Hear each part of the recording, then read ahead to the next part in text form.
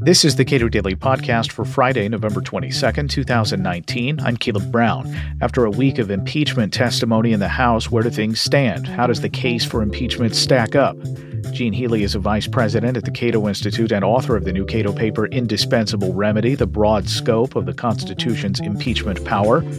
We spoke this week about recent testimony in the House. Given the testimony of the ambassador to the European Union, how do you evaluate the impeachment proceedings as they have unfolded thus far?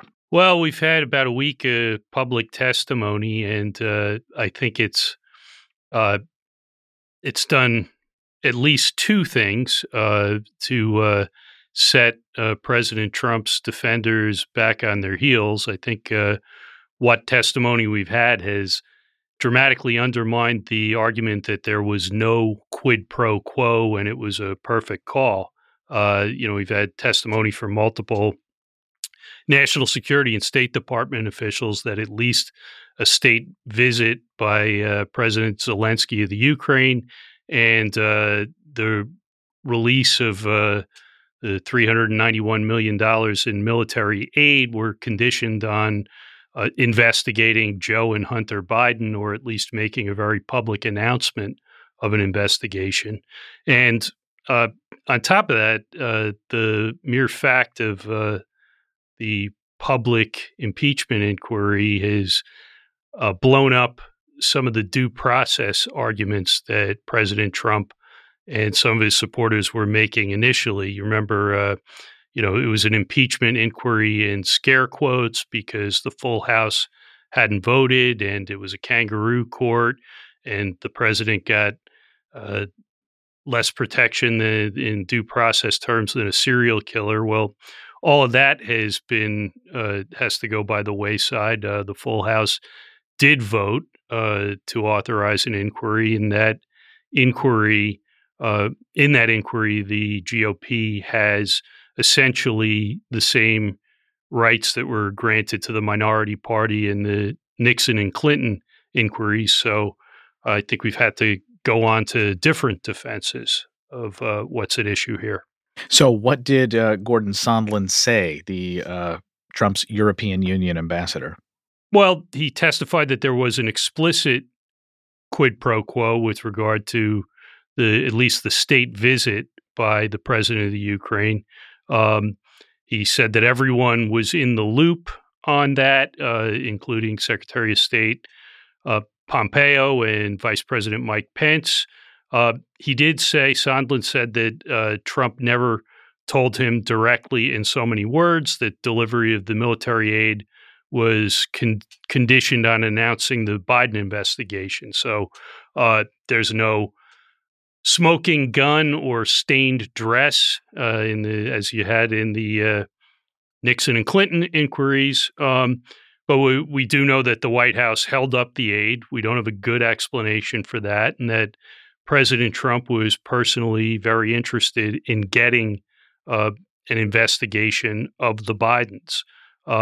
Sondland himself has some problems as a witness. He had to revise his earlier deposition to make it more consistent with the other testimony that was saying that the existence of that the aid was being used for leverage was widely understood within the officials working on within the community of officials working on this, and he is the first person with another one of the complaints that has been made by some of the Republicans on the committee is that this is most of the people we've heard from have secondhand knowledge at best of from President Trump.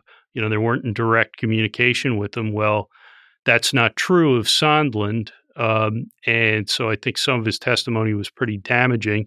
It's also given the fact that the reason you're not having more testimony from people who talk directly with President Trump is because President Trump has basically ordered them not to testify, including John Bolton and Mick Mulvaney. Sondland himself was testifying over Trump's objection.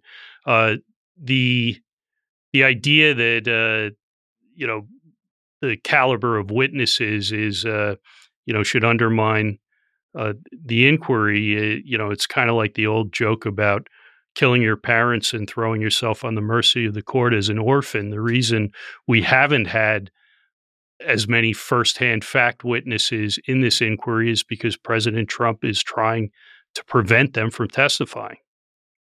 And it's interesting. Some of the Republicans on the committee seem to be in some ways trying to hold that against Ambassador Sondland, that his testimony was weak, that the things that he presumed in some ways because he didn't have access to a lot of the papers that the State Department won't release. Right. Well, it's never a good thing when you have to correct your testimony based on what other people have said. But yes, he did point out that he had difficulty otherwise refreshing his memory through contemporaneous documentation that the State Department was not releasing to him. So yeah, that's a problem. So let's assume that as of Thursday morning, Adam Schiff's version of events is basically true.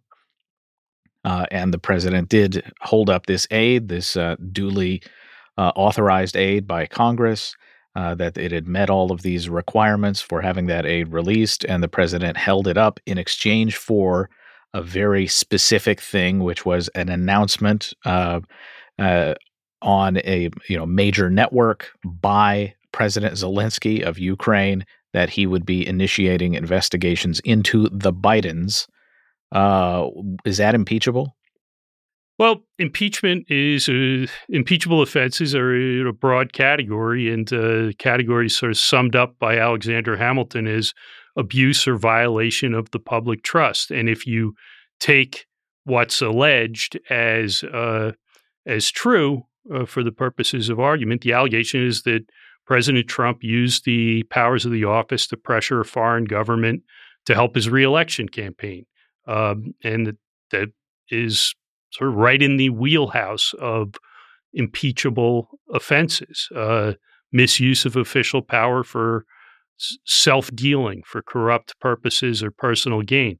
There's actually a fairly close parallel with one of the articles of impeachment that drove President Nixon from office. We usually think of Nixon as the paradigm of an impeachable president. And you always have to point out here that he wasn't technically impeached. He quit before the full House could vote. But the House Judiciary Committee did vote out 3 articles of impeachment. The second article that they voted on in July 1974 was focused on abuse of power. And the first item it listed was the Nixon administration's attempts to order up IRS investigations on political opponents, including people who worked for or supported his opponent in the 1972 presidential election, Senator George McGovern. You can draw a fairly tight comparison between what is alleged to what President Trump is alleged to have done and what Article 2 of the Nixon impeachment leads with.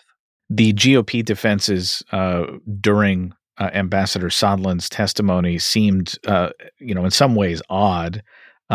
Jim Jordan argued essentially because these things didn't occur, that is to say, the White House meeting with President Zelensky and Donald Trump, and the public announcement that there would be some sort of investigation of the Bidens on a major platform, and of course the aid itself was released. People like Jim Jordan make the argument there's nothing here.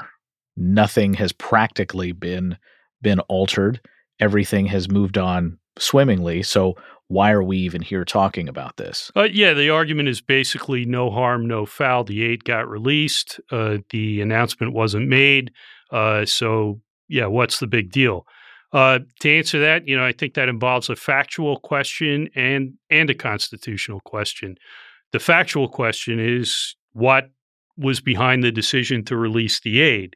At the time that the White House releases it, the press is already onto the story that it may be being held up in order to force an investigation of the Bidens. And the White House is also aware that there's a whistleblower complaint out there. So um, if President Zelensky of the Ukraine, ends up getting the aid and doesn't have to make the announcement because the scheme got exposed and imploded, it's not exactly what the President Trump likes to call total exoneration.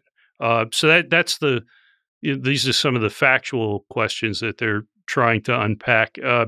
As far as the legal constitutional question, that involves, does an abuse of office actually have to be completed in order for it to be an impeachable offense, or do attempts at abuse of office count?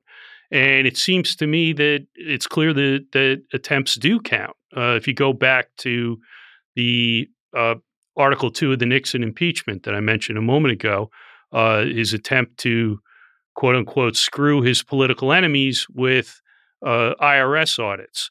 Well, the audits that Nixon wanted didn't happen. His IRS commissioner wanted no part of it and just, refused to comply.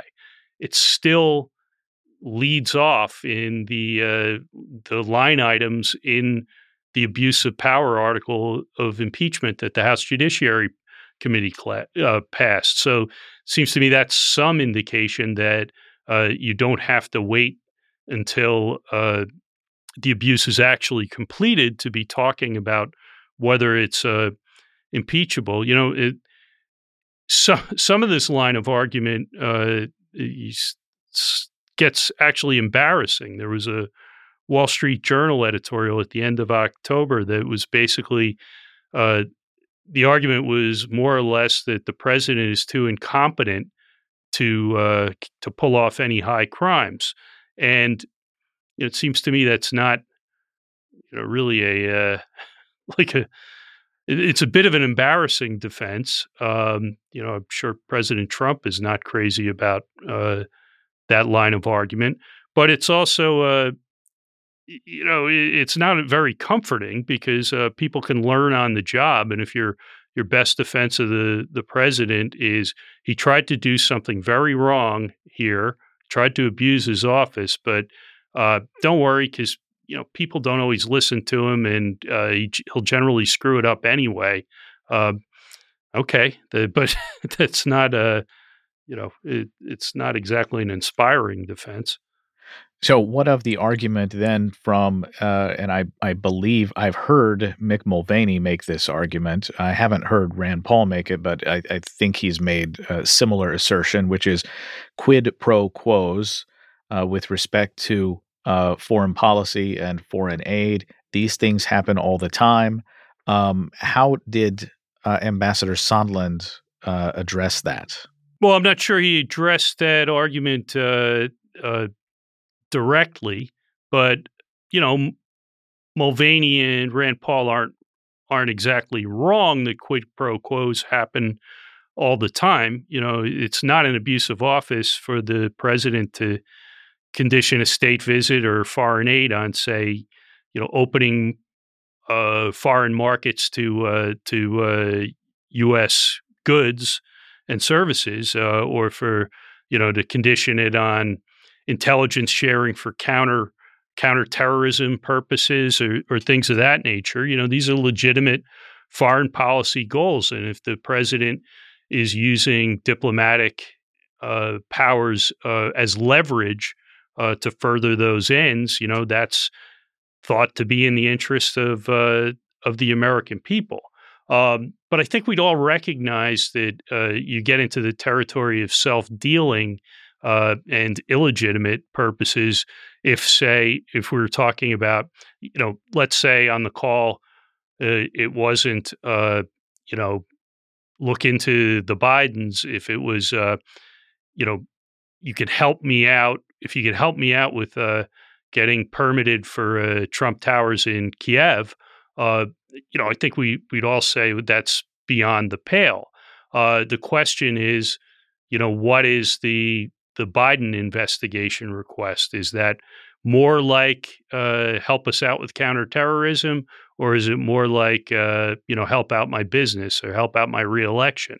So the answer to that seems pretty clear to me, but that's a decision people are going to have to make for themselves. So if you were in place of Devin Nunes or Jim Jordan or one of these other Republicans on the committee that is taking this testimony, what would you present as your best argument against impeachment? Well, I would stop digging. I wouldn't. I think a lot of the arguments have been pretty frivolous. The whistleblower's biased. That's really not relevant. Deep Throat, Mark Felt in the Nixon inquiry was biased. He'd been passed over for promotion. Linda Tripp, a whistleblower of sorts in the Monica Lewinsky, Bill Clinton impeachment, certainly had her own biases. That's really not at issue. That's what's at issue is what the president did.